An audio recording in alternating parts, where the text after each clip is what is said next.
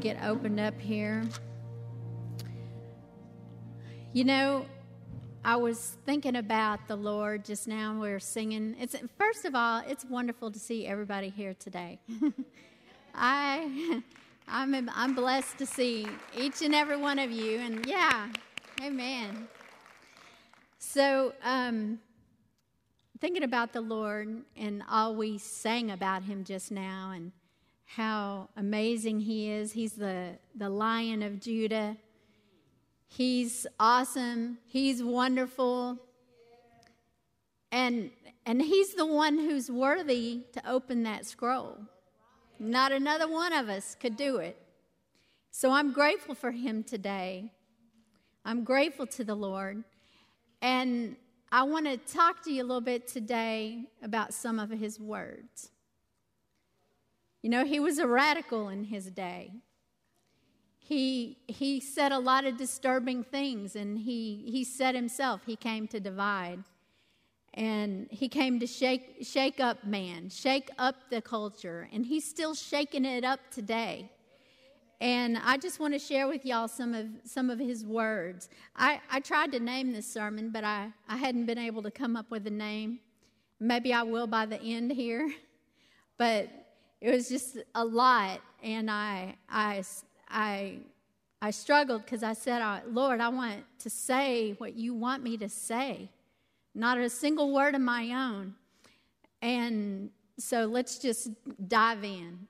So in Matthew chapter 5, Jesus decided he was going to have a little talk on a mountain one day.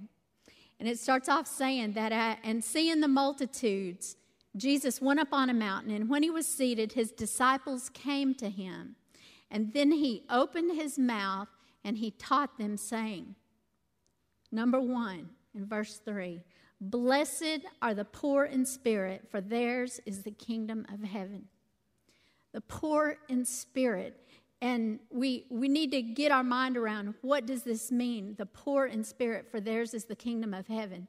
For so long, the Lord has been dealing with me on our kingdom culture, and the kingdom is here. The kingdom is now, and that we are subjects of the kingdom. We're ambassadors. We are aliens in a foreign place because the king that we serve is of another realm. It's a heavenly realm. And we've got to get our mindset on what he taught and what he spoke. And it's radical to this day and age. It's radical to any kind of a worldview that you might hear when you are out in the world or whenever you subscribe to anything that they say.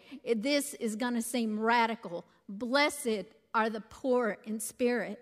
Poor in spirit. What is the poor in spirit? Whenever I think of the poor in spirit, it's whenever you have the kind of mentality, you have the understanding at how poor actually you are in spirit, in your great need for your Creator. Your great need, because within yourself you do not have enough within you to gain eternal life. It's without him that we find out that we are nothing, that we are humble. And we got to come to that place of humble humility, that it's not by my works that I've been saved. There's not a single good deed that I could do that wouldn't be counted as filthy rags. But within myself, I have to humble myself and become poor in spirit, humbled. Humility will go a long way. And it's just beginning to see the actual poverty that we have within ourselves without Christ, without Jesus Christ. Poor in spirit is whenever you begin to see, you begin to understand that you are imperfect, that you're in need of a Savior, that you are in need of Him. After you come to Him, come to Christ, your need and your realization becomes even more overwhelming, that day by day I need my Jesus. Day by day I need my Savior, because He's my all in all. He is wonderful. He is amazing. He's everything that I need, and within myself, I come up empty-handed. And it's not unlike whenever he talked about the parable in Luke 18, starting with verse 9. Jesus said he spoke a parable to some who trusted in themselves that they were righteous. Who's here today? Have you ever trusted in yourself and in your own righteousness? Well, this parable is for us that's ever believed that or may even continue to believe that. And generally, whenever you are that person, you trust in yourself and your own righteousness, you despise others. Have you seen that lately in this world? People who despise others. He said that 2 men went to the temple to pray. One was a Pharisee and the other was a tax collector. The most hated and dreaded job. No one liked the tax collector. Everyone hated them. But the Pharisee stood in the front of the building, in the front of the church, and he began to pray himself, and he said, God, loudly, I thank you that I am not like these other men. I thank you that I'm not like the extortioners and the unjust and the adulterers, and even as this tax collector over here. In verse 12, he said, I fast twice a week and I give all the tithes that I possess. I give everything. But the tax collector who was standing far off, he would not even so much as raise his eyes to heaven. But he began to beat his chest. And this was a sign that he's unworthy. I'm unworthy. He began to beat it and he said, God, be merciful to me, a sinner. I tell you that this man went down to his house justified rather than that other one who had stood and said, I thank you, Lord, that I'm not like these other people. But he beat his chest. He cried out to the Lord. He cried out, and he didn't exalt himself, but instead he humbled himself. He became poor in spirit. He had that realization of who he really was. He was the very opposite of that Pharisee who was puffed up and full of himself, but rather he was emptied out. Coming to a place where you become emptied out is when you become poor in spirit. And what is the promise for the poor in spirit is that theirs is the kingdom of heaven. The second one Jesus said is, blessed are those who mourn, for they shall be comforted. Who's ever felt that heaviness and that grieving? Jesus is saying that there's a blessed mourning. There's a blessed grieving. Whenever you begin to grieve, you begin to mourn, you begin to even wail and just cry out because of the heaviness. And there's no comfort that you can find in this world. There's no comfort that you can find in things or in the philosophies of men. But that only comfort that you can get is from the Comforter, and that's the Holy Spirit, the Comforter. The Word says, blessed are they that mourn, for they shall be comforted. Thank you, Lord, for your Holy Spirit that you sent to us to comfort us, to give joy for mourning and beauty for ashes. That's our Comforter. The third thing that Jesus talked about on that mountain that day, he said, blessed are the meek, for they shall inherit the earth. And that meek, that's like it, whenever you're meek, you approach situations with this quietness, this gentleness, this understanding, waiting for wisdom, waiting for the Lord to give you the download on how to deal with something. Whenever you approach people and you have that meek heart that Jesus even had, and you begin to have the compassion for them, and you see them in their pain and in their suffering, rather than standing like that Pharisee and saying, I'm glad, Lord, that I'm not like them. But where's our compassion at? That we begin to see the hurting. We've got to see the hurting, and we've got to look at them from a standpoint of love. And Jesus was so specific on what he was looking for. And there's some people that they naturally just have a meek disposition. They have a meek personality. They're quiet, they're calm and all that. But for all the rest of us that we just weren't naturally born that way, we need some love to help us. We need some of the love of God to help us become meek meek in every situation. And, you know, if you look at somebody who started off as a Pharisee, but he got demasked on the road to Damascus, you know. He started off like that Pharisee who had so much hate and revile for others that were not like him, that he thought were not as good as he was. And he even set out to murder them. But he went on the road one day and he had, like a face-to-face with this Jesus that I'm talking about, who had this talk on the mountain. He had a face-to-face with him, and he turned from his wicked ways, and he became that meek with love. And this is what he wrote in 1 Corinthians 13. He said, though I speak with the tongues of men and angels, but I have not love, I become like a sounding brass and a clanging cymbal. And though I've got the gift of prophecy and understand all mysteries and all knowledge, and though I have all faith that I could remove mountains, but I don't have love, then I am nothing, nothing. And though I bestow all my goods to feed the poor, and I give my body to be burned, and I have not love, I am nothing. It profits me nothing. Love suffers long. Love suffers long, and it is kind. Love does not envy. Love does not parade itself, and it is not puffed up. It does not behave rudely. It does not seek its own. It is not provoked, and it thinks no evil. Love does not rejoice in iniquity, but it rejoices in the truth. It bears all things. It believes all things. It hopes all things. It endures all things. Love never fails. But whether there's prophecy, they will fail. Where there's tongues, they will cease. Where there's knowledge, it will vanish away. For we know in part and we prophesy in part. But when that which is perfect is come, then that which is in part will be done away. Love conquers all. Love is the missing link, I'm telling you right now. The fourth thing that he talked on this mountain, and he said, Jesus said, blessed are those who hunger and thirst after righteousness, for they shall be filled. We're not hungry enough for righteousness. We're not thirsty enough for righteousness, because if we were, then you would see it. We would be the arm of the Lord in the midst of the chaos. We'd be operating. And I want to take you to Isaiah 51.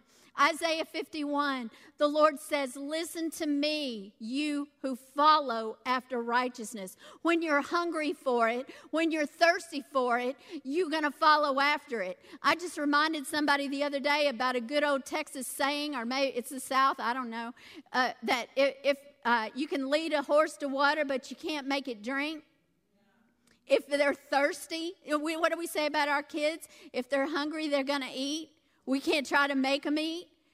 Who's hungry and thirsty after righteousness, you are going to follow after it. But Isaiah says, listen to me now, you who follow after righteousness, you who seek the Lord. Look to the rock from which you are hewn, and to the hole of the pit from where you were dug. That's that meek and pure and poor in spirit. Look to Abraham your father and to Sarah who bore you. For I called him alone, and I blessed him, and I increased him. For the Lord will comfort Zion. He's the comforter. He will comfort all her waste places. He'll make her wilderness like Eden. And her desert's going to be like the garden of the Lord. Joy and gladness will be found in it. Thanksgiving and the voice of melody. Now the Lord says, listen to me, my people, and give ear to me, O nation. O nation, listen to me. For the law will proceed from me, and I will make my justice rest as a light of the peoples. My righteousness is near, my salvation has gone forth, and my arms will judge the peoples. Pay attention to this. My arms will judge the peoples. The coastlands will wait upon me, and on my arm they will trust. Lift up your eyes to the heavens and look on the earth beneath, for the heavens will vanish away like smoke, and the earth will grow old like a garment, and those who dwell in it will die in like manner. But my salvation will be forever, and my righteousness will not be abolished. Listen to me. To know my righteousness, you people in whose heart is my law, do not fear the reproach of men, nor be afraid of their insults. For the moth will eat them like a garment, and the worm will eat them like wool. But my righteousness will be forever, and my salvation from generation to generation to generation. Come on, to generation to generation. That's his righteousness. Now listen right here when he transfers his righteousness to us. In verse 9, awake, awake, and put on strength, O arm of the Lord. O arm of the Lord, awake up, O arm of the Lord, the arm of the Lord. Awake is in the ancient days, in the generations of old. And you, are you not the arm that Rahab cut apart? Are you not the arm that wounded the serpent? O arm of the Lord, that's who I'm talking to right here. O arm of the Lord, you wounded the serpent. Are you not the one who dried up the sea and the waters of the great deep? Are you not, that made the depths of the sea of a road for the redeemed to cross over? So the ransomed of the Lord shall return and come to Zion with singing, with everlasting joy in their heads. They shall obtain joy and gladness. Sorrow and sighing shall flee away. For even I am he who comforts you. Who are you who should be afraid, or of a man who will die, and the son of a man who will be made like grass? And you forget the Lord your maker, who stretched out the heavens and laid the foundations of the earth. You have feared continually every day because of the fury of the oppressor.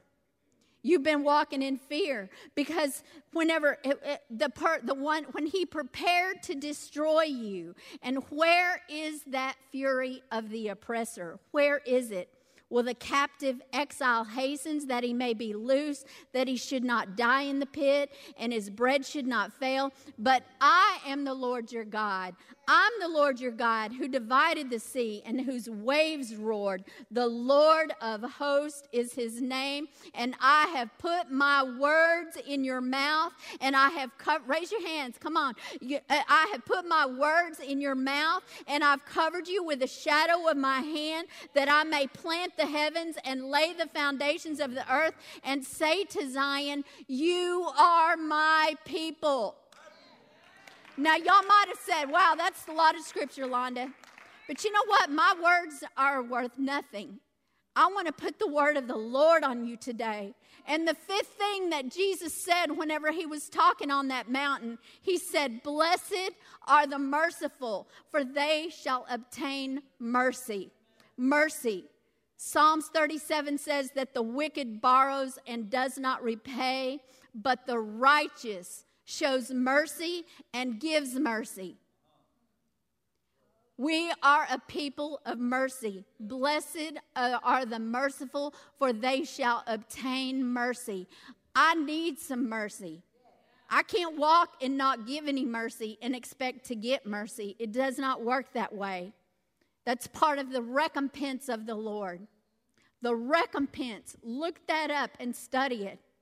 The recompense is the paycheck that you get for what you're doing. The recompense. Death is going to pay out death. Life is going to pay out life. Love is going to pay out love. The recompense of the Lord. Blessed are the merciful. Blessed are the pure in heart, for they shall see God. Those whose thoughts dwell on evil, on hate, on destruction are going to reap that. But those whose thoughts dwell on the Lord, and they delight in the Lord, and their heart is set to the righteousness and the good of the Lord, and want the Lord, and they seek after righteousness, and who do not love the wicked, do not love the hate, do not fill their hearts up with degrading thoughts and plans for evil and wickedness, they are the pure in heart. Romans 12:9 says, let love be without hypocrisy. If there was a reason that Paul needed to say that, then there was a reason that it must have been trying to coexist. It's claiming I got love, but all my actions and all my words and all the things that I put out for the public are so full of hate. Let love be without hypocrisy. Abhor what is evil and cling to what is good. And then the seventh one, blessed are the peacemakers, for they shall be called the sons of God. They're not the ones that are out there looking for a fight. They're not. They're the people who seem to walk through this world, and no matter what they encounter, what kind of discord or disharmony or hate, they're able to bring peace to a situation. You got to have the love of God and the presence of God, and you got to be actively seeking His righteousness, hungry and thirsty for it, to be able to have that presence about you of Holy Ghost and Comforter, that you can bring peace to a situation. God's calling the church to bring peace to our situations. Bring peace to it. There's many ways that you can do it, but He said, blessed are the peacemakers. We bring peace to troubled waters. We bring peace. You know, we can say, peace be still, but if we're not being the peace, we're stirring up discord and hate. We got to watch it. We got to watch it. Romans 12 says, repay no one evil for evil. Now, remember, He's the Lion of Judah. He's the one that's worthy to open the seal. He was the radical who came and just messed up the current world and the Pharisees and all of the sanctimonious religious things going on at that time. And don't think that He's not still doing that. Repay no one evil for evil. Have regard for good things in the sight of all men. If it is possible, as much as depends on you, live peaceably with all men. Beloved, do not avenge yourselves, but rather give place to wrath, for it is written, vengeance is mine, I will repay, says the Lord. Therefore, if your enemy is hungry, feed him. If he's thirsty, give him a drink. For in so doing, you will reap coals of fire on his head. Do not be overcome with evil, but instead overcome evil with good. Now, blessed are those, this is a tough one, who are persecuted for righteousness' sake. For what? For theirs is the kingdom of heaven. It starts off Him saying the promise was, for theirs is the kingdom of heaven, and He wraps it up with theirs is the kingdom of heaven. This is the job assignment that no one wants. Who wants to be persecuted today? Not me. But He said it's going to come. It's going to come. He said we're going to have trouble. This is kingdom culture. The kingdom is here. The kingdom is now. And there's going to come persecution. But He goes on to say, blessed are you when they revile you, they persecute you, they should say all manner of evil against you falsely for my sake. Rejoice and be exceedingly glad, for great is your reward in heaven, for so persecuted they the prophets that were before you. Now, it's interesting. Lots of big-time preachers don't really like to preach on the Beatitudes. They kind of leave that for Sunday school. Let's just teach the kids that and we'll just go on. Because it seems like it's simple, but this is hard. This is some radical words, especially when we're faced with a lot of things that we're facing. Sometimes it's hard to give out mercy today. Sometimes it's hard to give out grace or love, to love my enemy, to feed my enemy, to give him a drink of water. But this is what our radical King, who we are in His kingdom, this is what He told us to do. Blessed are those who walk in the presence and the grace of God, and they're not speaking strife or hate, but they're bringing peace. They're peacemakers. That's what He's called us to be. And then He goes on to say, after He said all of these things that seem so simple, but they're actually quite radical. It's simple when you were sitting up on the mountain listening to it. Up on the mountain is the good times, right? Things are good and easy, and it's the blessing. But whenever you get down in the valley and you begin to go through some stuff and the world around you is in turmoil, can you remember that mountain talk that you had with Jesus? Can you remember it? Can you walk it out day by day? Because then he goes on to say in Matthew 5, he says, you are the salt of the earth. And if the salt loses its flavor, how shall it be seasoned? It is then good for nothing to be thrown out and trampled underfoot by men. And the thing about salt, yeah, it's salty, and we like a little salt, and that's the flavor. And we say, yeah, we are who brings the flavor to this earth. It's us, the people of God. But I tell you what salt is. It's a preservative. It's a preservative that keeps the decontamination and the decomposing. This is how they preserve food and meat. And if it did not have its salt, it would decompose on itself into a gross, filthy mess of dead. Salt is the preservative. The world needs you. You may think you want to separate yourself and stay away, but you got to be like Jesus, and you got to get in the midst of it all and bring the salt to preserve, because you are bringing life to the situation. You're bringing life to it. You're preserving it. You're preventing further death. And then the next thing he said is that you are the light of the world. A city set on its hill cannot be hidden, nor do they light a lamp and they put it under a basket. This little light of mine, I'm going to let it shine. I'm going to let it shine. So I want to wrap it up with this. Everything that we're talking about is it's a measure of grace that he gives us even to be able to do it.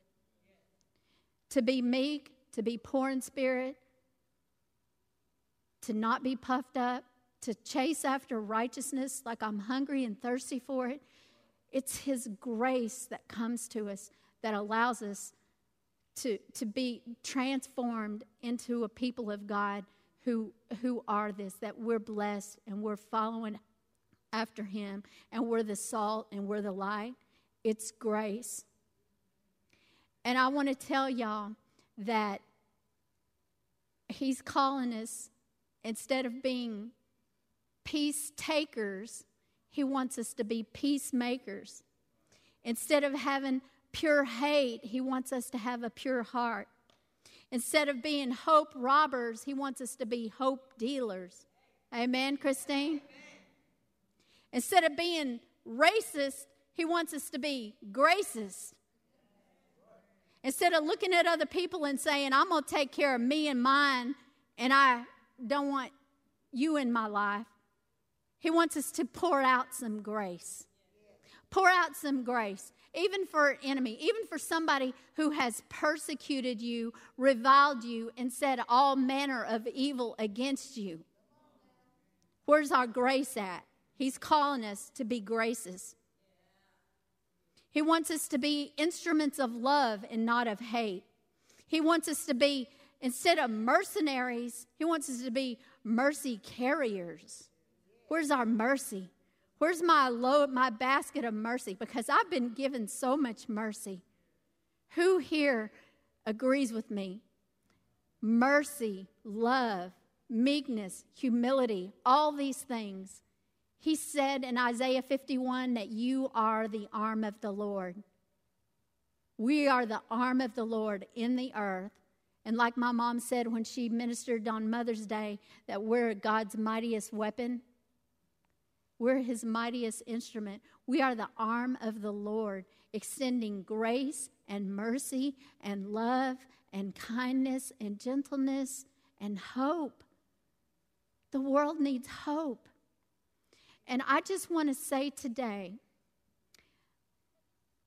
that the answer is in Jesus Christ. Whatever answer we're seeking for, it's in Jesus Christ. And you're going to find it when you You may hear it when you're on the mountain, but I'm going to tell you that it works when you're walking through the valley. It works at the lowest time, and He's there for us. He is the comforter. He brings joy. He replaces joy, your sorrow with joy, your mourning for joy, your ashes for beauty. He is the comforter.